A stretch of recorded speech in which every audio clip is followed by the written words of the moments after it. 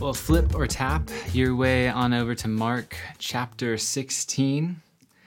And today we actually come to the end of our series in the Gospel according to Mark. If you've been with us since the beginning in January 2020, it has been a long roll, slow roll through the Gospel according to Mark. And today we draw it to a close with this question: what does Easter mean? So after 2 millennia of church history and billions of people around the world this very day affirming Jesus' life, death, burial, and resurrection, Easter is still contested. As pseudo-evidence, and I'm leaning heavily on the pseudo word here, every year around this time, a particular Easter-themed meme starts to pop up on all the social medias, particularly Facebook for whatever reason.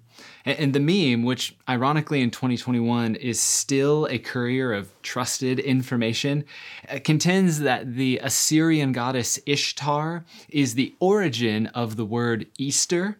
So they draw a connection, Ishtar, Easter. You see how they do that? And what they do in this little meme is they make a connection that if you celebrate Easter, you're actually giving a wink and a nod to a pagan goddess. So chocolate bunnies, eggs, yeah, that's about a pagan holiday, so the meme would have us believe. In short response, and we'll close the loop on this here in a moment, not true. And yet, what's so compelling is that when this meme first picked up a lot of steam a number of years ago, it wasn't just fringe cynics or like wounded atheists lashing out and trolling on the internet. No, it was groups like Richard Dawkins Foundation for Reason and Science who shared the meme. Who, by the way, that foundation, they explicitly claim to, quote, support scientific education, critical thinking, and evidence-based understanding of our natural world. Irony. So over time, their post has garnered thousands of likes, well into the hundreds of thousands of shares. All of that to say, Easter is contested. So when we ask, what does Easter mean? The temptation is then to talk about what Easter is about, or what Easter is. And in turn, we end up dancing around the meaning, and I would say the significance, and we move quickly then to facts about Assyrian goddesses and chocolate bunnies and the etymology, where words come from and how do they get from one place to another. And even in the church this happens. Who was at the tomb and who was there when? And did the angel have this? Oh, or was it a young man? You know, all these little constellation of facts around Easter. And the challenge with that, the challenge with the constellation of facts about Easter is that they don't necessarily lead to the meaning of Easter. More on that in a moment. For now, let's just close the loop on this meme so it can die here on this Resurrection Sunday. The Assyrian goddess Ishtar is not represented by bunnies and eggs. If you look at the Ishtar gate, there's 7 symbols that represent the Assyrian goddess Ishtar, lions, 7 pointed stars, and 5 other things that I don't know what they are. The point is, this little meme would have you believe that that's what's true. And then they would use the connection between Ishtar and Easter sounding familiar. But Easter is the English translation of the German translation of Passover. So even there, total disconnect. See, it's not true. And there you have it. You can go on the internet and look for it yourself. Such irony. This is a great Easter so far. See, this contested space about Easter, as far as I can see, is less about meaning, and it's more about the arrangement of facts around Easter, as though the right ordering of information will yield right thinking about that rightly ordered information. And from that place of right thinking, then we can attend to meaning. In other words, we need reason and logic to get to meaning. And I'm not throwing reason and logic out. I'm not attempting to assault them at all. Jesus says to love the Lord your God with all your heart, soul, mind, and strength. He pulls on every available image and metaphor to say, love the Lord your God with the fullness of who you are. So, reason and logic, yes and amen to that. What I'm calling our attention to is this default mode. as late modern Westerners with Wi-Fi and an inclination to dance around a meeting in favor of facts, because facts give us information, but facts also give us control, or at least the illusion of control. And if I can have the facts, then I can feel secure in how to negotiate and navigate a scenario. So what would happen if we just shifted right now? What would happen if we asked a different question? If we asked, what does resurrection mean? See, what if this Easter we were anti-Easter so we could be pro-resurrection? We could just get right to the meaning. And so for that, we're actually going to turn to our teaching text, Mark chapter 16. And in our community here, we've been learning a little bit more and more about honor and what does it mean to give our preferences away? How do we show honor to one another? As Eugene Peterson says it, like outdo one another playing the second fiddle. And you see, God's word is something that we believe is due honor. So wherever you are, if you're able, would you stand with me in honor of God's word? I'm going to read straight through our teaching text, Mark 16, 1-8, and then we're just going to work our way back through line by line. Mark 16, 1. When the Sabbath was over, Mary Magdalene, Mary the mother of James, and Salome bought spices so that they might go to anoint Jesus' body. Very early on the first day of the week, just after sunrise, they were on their way to the tomb, and they asked each other, "Who will roll the stone away from the entrance of the tomb?" But when they looked up, they saw that the stone, which was very large, had been rolled away. As they entered the tomb, they saw a young man dressed in white, in a white robe, sitting on the right side, and they were alarmed. "Don't be alarmed," he said. "You're looking for Jesus the Nazarene, who was crucified. He has risen." He is risen indeed. That's your line. He is risen. He is not here. See the place where they laid him. But go, tell his disciples and Peter, he is going ahead of you into Galilee. There you will see him just as he told you. Verse 8, trembling and bewildered, the women went out and fled from the tomb. They said nothing to anyone because they were afraid. May God add a blessing to the reading of his word. You can have a seat. So to start in on this glorious anti-Easter, pro-resurrection Sunday, notice how Mark concludes the gospel according to Mark with the same women from Mark 15, 40 and 47. We're told that these women have been with Jesus, that is, they've been following and serving Jesus, like taking on the marks of true discipleship to Jesus.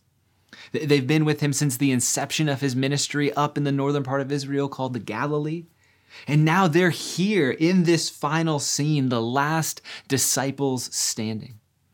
And if you're just picking up in the gospel according to Mark with us, a little refresh on the women, and maybe you're just feeling a little rusty from last week. In Mark 15, 40 and 47, Mark notes that these women thoreoed Jesus. That is, they perceived, they observed, they saw. And when they thoreoed Jesus, they did so from a distance. And that distance is a ominous marker in the gospel according to Mark. Because it signals that dynamic of drift, those dynamics of drift that were at work among the 12, the other disciples, might also be at work among them.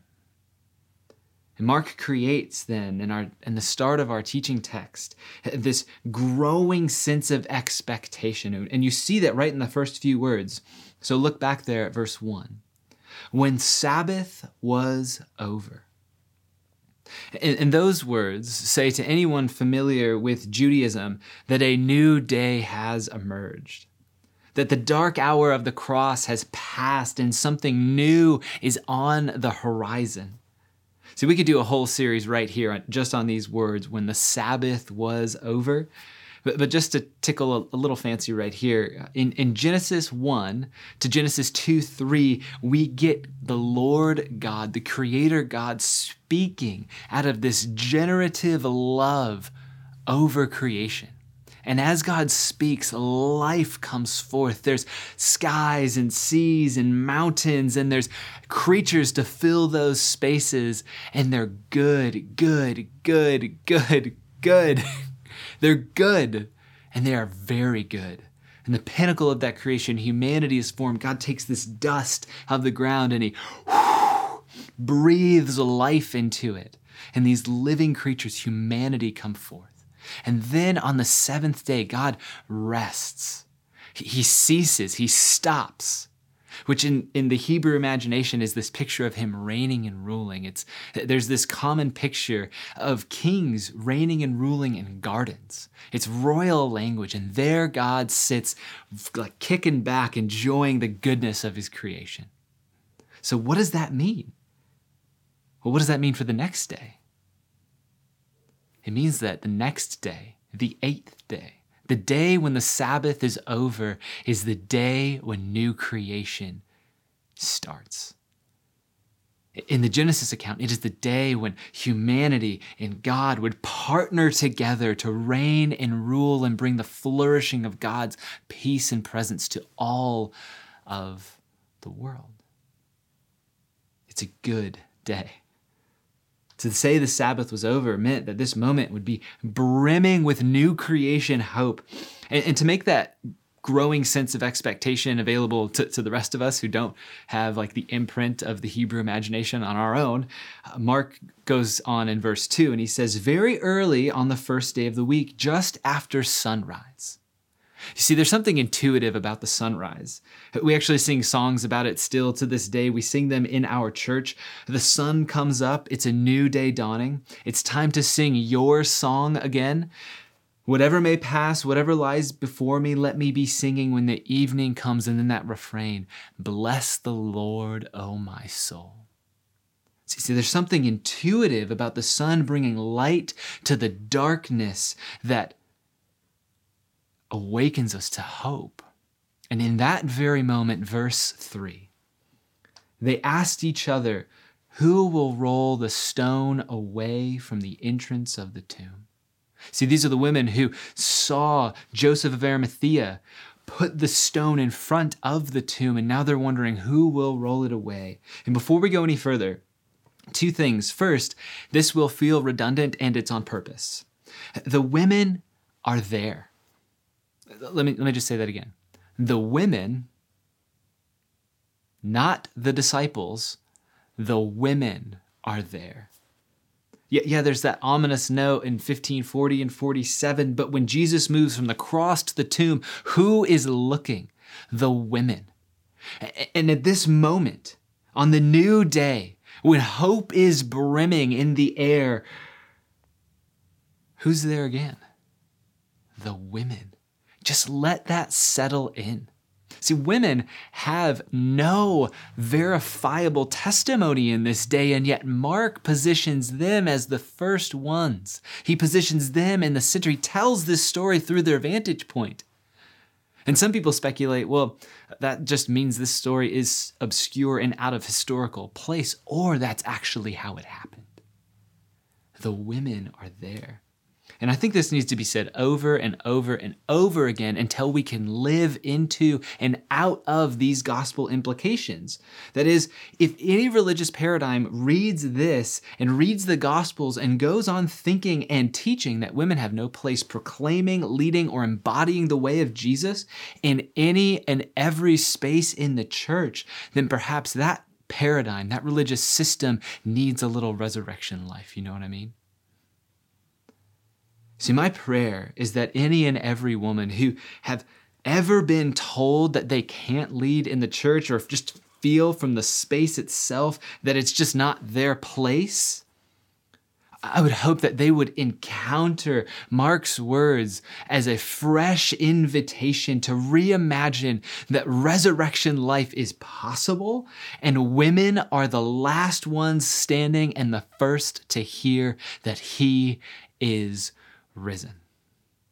Okay, I'll just step down off that little soapbox for a moment. Second thing, the question. Verse 3, who will roll the stone away from the entrance of the tomb?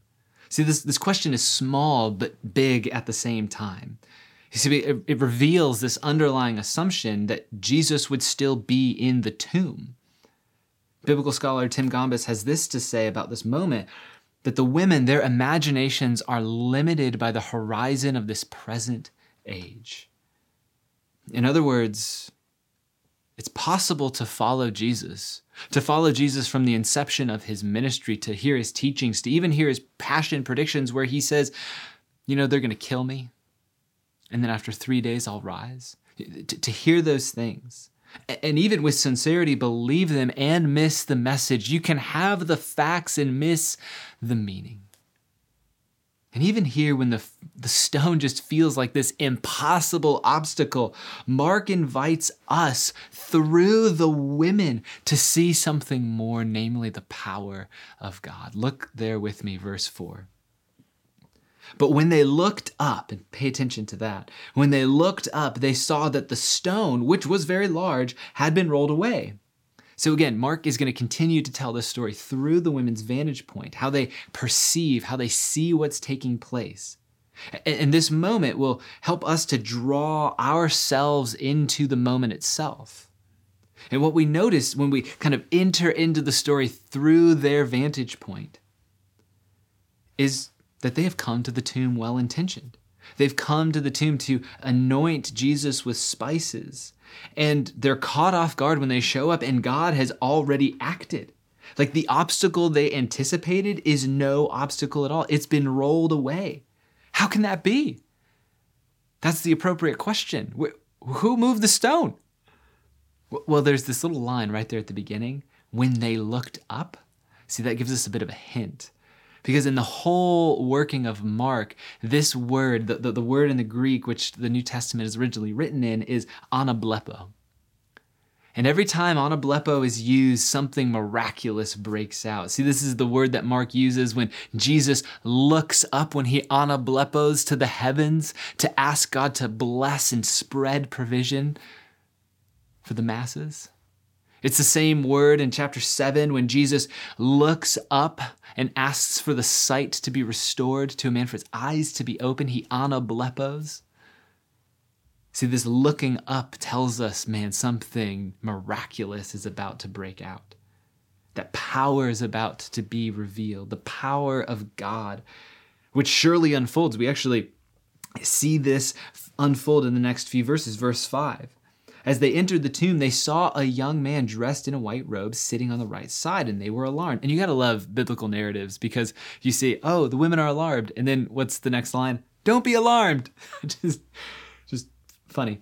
He said, you're looking for Jesus the Nazarene, who was crucified. He has risen. He's not here. See the place where they laid him. And this little scene right here is really similar to most angelic encounters. You see it with the birth narratives in Luke, and you see it littered across the scriptures that this is angelic encounters. It's like, oh my gosh, divine power, not divine power, but angelic power, these direct representatives of the creator God. Whoa, don't be afraid. Don't be alarmed. And then more information. But Mark's language, as always, it's just densely packed. It is loaded, and this is another example. See, what we see is that the women are looking for Jesus. And if you're reading in the ESV, you'll say seeking, or you seek Jesus, the Nazarene. No, that's the NIV. You seek Jesus of Nazareth is the ESV. And that word there is not like the former. It's not, they do not anablepo. They do not look up for that. No, this is a different word. Mark, they zeteo. They zeteo. And to zeteo, to look, to seek for Jesus, to zeteo, is to look for him with human concerns in mind. See, this is the same word that Mark uses when Jesus' family comes to zeteo for him when they think he's gone mad. This is the word that Mark uses when he describes the religious leaders trying to zeteo Jesus, to arrest and kill him.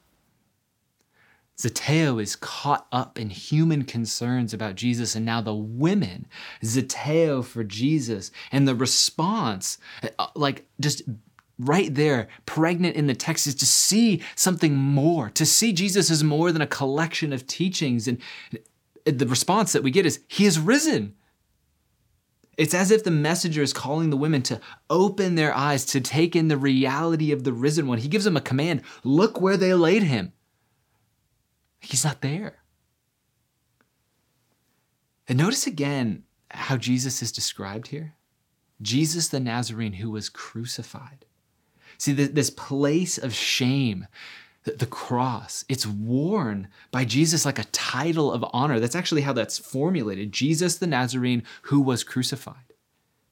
And when the gospel writers tell us that Jesus was crucified, they're making a deeply social, political, economic, and religious statement.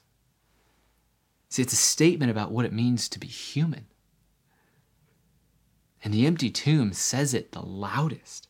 There is another way to be human. He was crucified, but now he has risen. Now just pause here for a moment, because I think that's a familiar moment in the story. But if you've not been with us in the gospel according to Mark, here's a brief recap. This is where we've been so far. Jesus comes on the scene, proclaiming that the kingdom of God is at hand. He's affirmed by his Father in this miraculous moment of affirmation. The Spirit breaks out, heaven's open, fantastic. He starts healing, teaching with authority. People are astonished, off to a pretty good start. Then he's accused of blasphemy for healing a paralyzed man. So apparently it's blasphemy when you say your sins are forgiven. That doesn't quite make sense, but there's some sort of tension around that. Then Jesus is called out for eating with outcasts, tax collectors, and sex workers. And then Jesus is called out for not eating, that is to not fast. And then in chapter 3, he heals a man on the Sabbath, and the religious rulers, they seek to destroy him. He's called the Prince of Demons for casting out demons. Then his family thinks he's gone mad. He's rejected by his hometown. Peter, one of his closest friends, rebukes him when he says that this is what God is moving me toward, namely the cross. And then the leaders want to arrest and kill him. His disciples abandon, betray, and deny him. He's falsely accused. He is beaten. He's mocked. He's spit on. He's humiliated. He is denied by his countrymen, who literally shout, "Crucify him." He's hung on a Roman execution rack, which, by the way, if you don't know a lot about Roman execution racks or Roman execution stakes, they basically engineered a way to deliver the most pain without death. Because if you crank the pain up too much, then death goes. But if you just kill him right away, then there's not a lot of pain. So it's this sweet spot of excruciation. That's where Jesus' story climaxes. And he dies there. The worst of humanity befalls Jesus, and it literally kills him, and now he is risen. And this is the words that follow.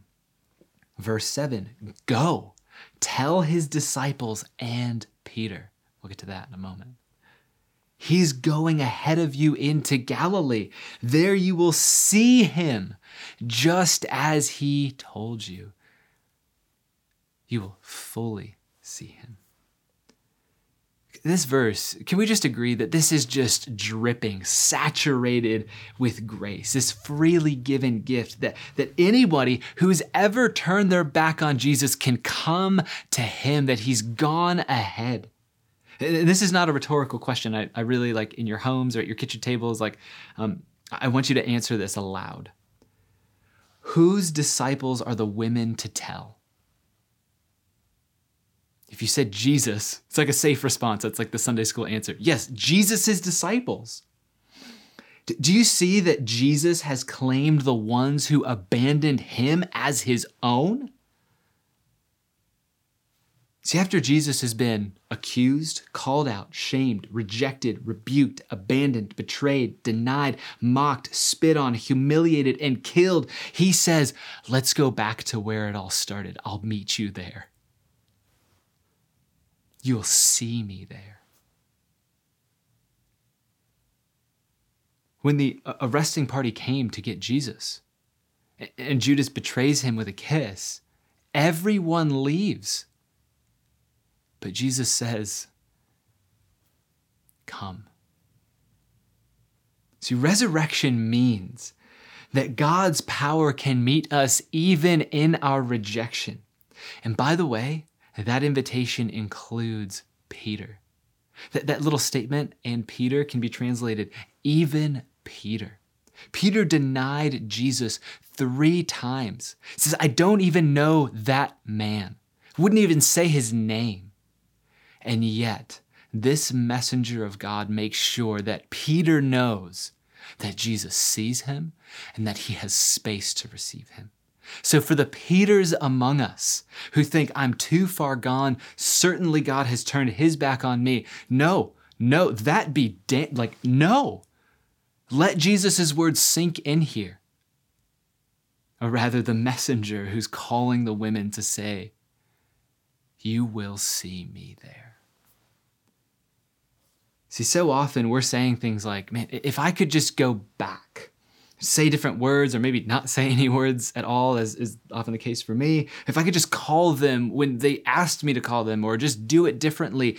To all of the if only, the resurrection says it's not too late.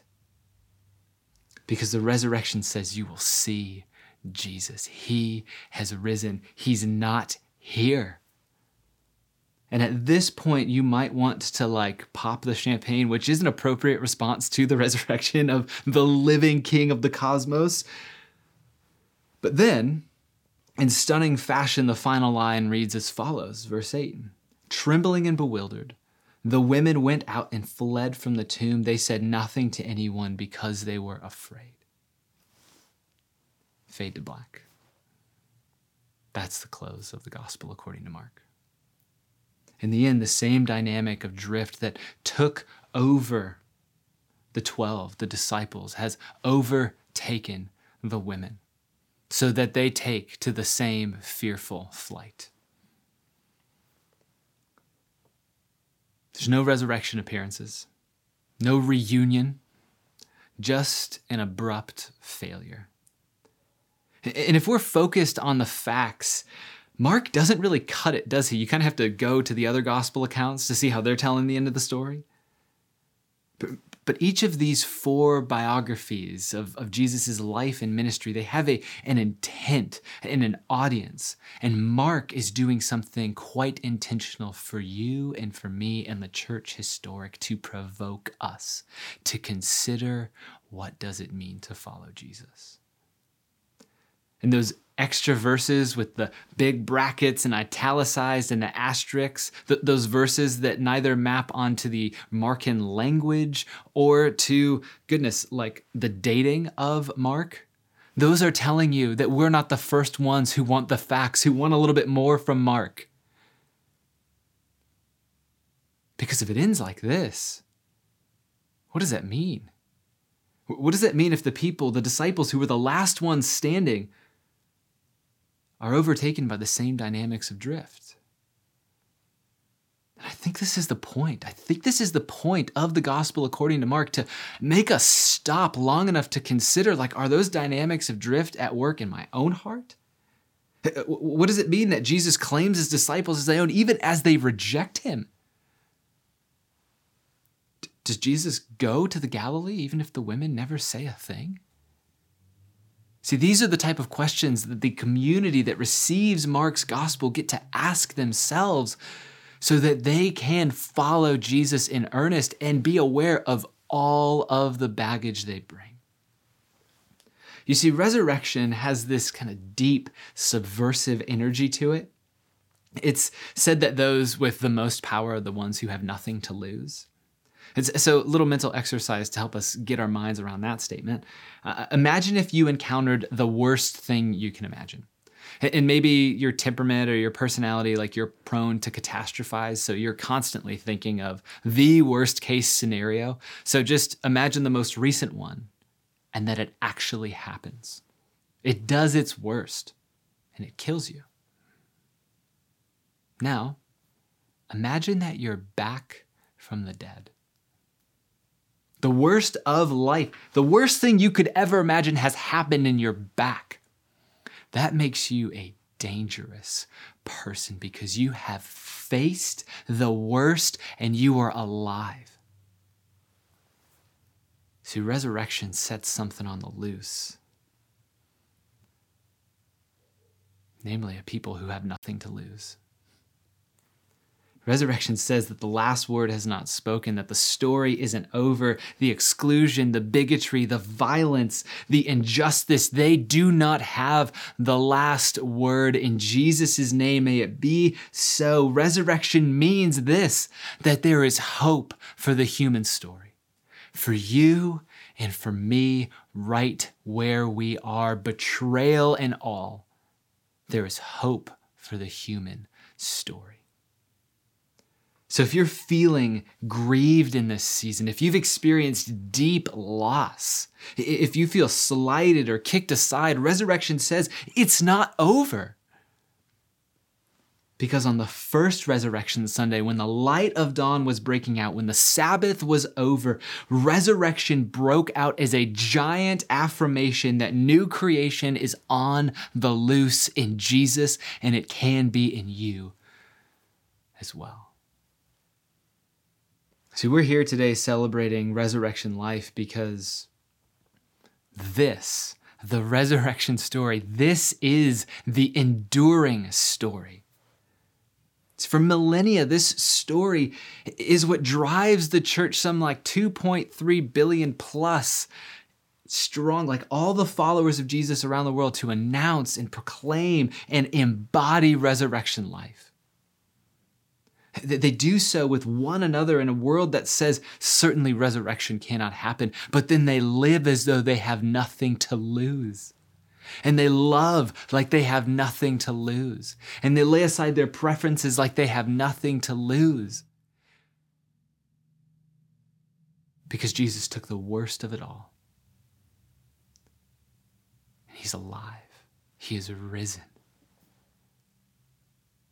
So that we in his name could have the same hope. See, Mark tells this story to move you, to move me toward, not away from Jesus.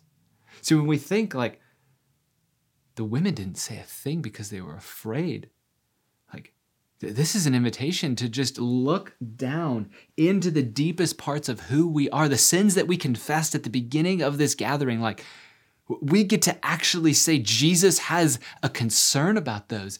And his concern is to release us from our bondage to them. He wants to set us free.